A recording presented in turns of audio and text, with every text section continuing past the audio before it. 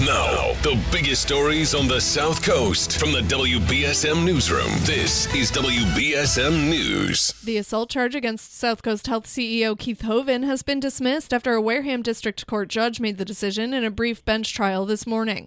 Hovind was charged with assault and battery after an incident in which police were called out to a domestic dispute at his Rochester home in November. More than 40 firearms and ammunition were confiscated from his home the following morning. According to the police report, the alleged victim did not want to take a protective order against Hovind. He's currently on a leave of absence from his role at South Coast Health. A fire that ripped through Mattapoisett Power Equipment this morning has left the building a, quote, total loss, according to Mattapoisett Fire Chief Andrew Murray. The chief said that fire crews were called out at 8:36 a.m. to the Route 6 business, arriving just 2 minutes later. But the garage was already fully engulfed in flames, worsened by the heavy fuel load from machinery in the building. 3 people were safely evacuated from the premises, according to Murray. A New Bedford city councillor has filed a complaint against a city police officer after he was caught texting at a red light. New Bedford Police confirmed that the department's Professional Standards Division is reviewing the officer's behavior after Ward 4 councillor Derek Baptiste filed a recent complaint. Baptiste said he texted his son at a red light when a nearby officer banged on his window and swore at him, telling him to keep his eyes on the road. Baptiste said he asked the officer not to speak to him like that.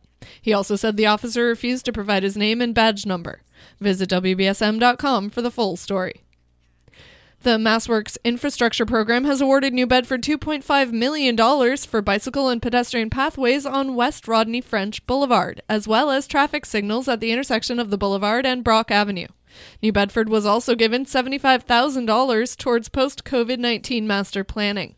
And 2 New Bedford organizations were also awarded community funding. The Verdian Veterans Memorial Foundation received $285,000, and the Community Economic Development Center of Southeastern Massachusetts got $775,000.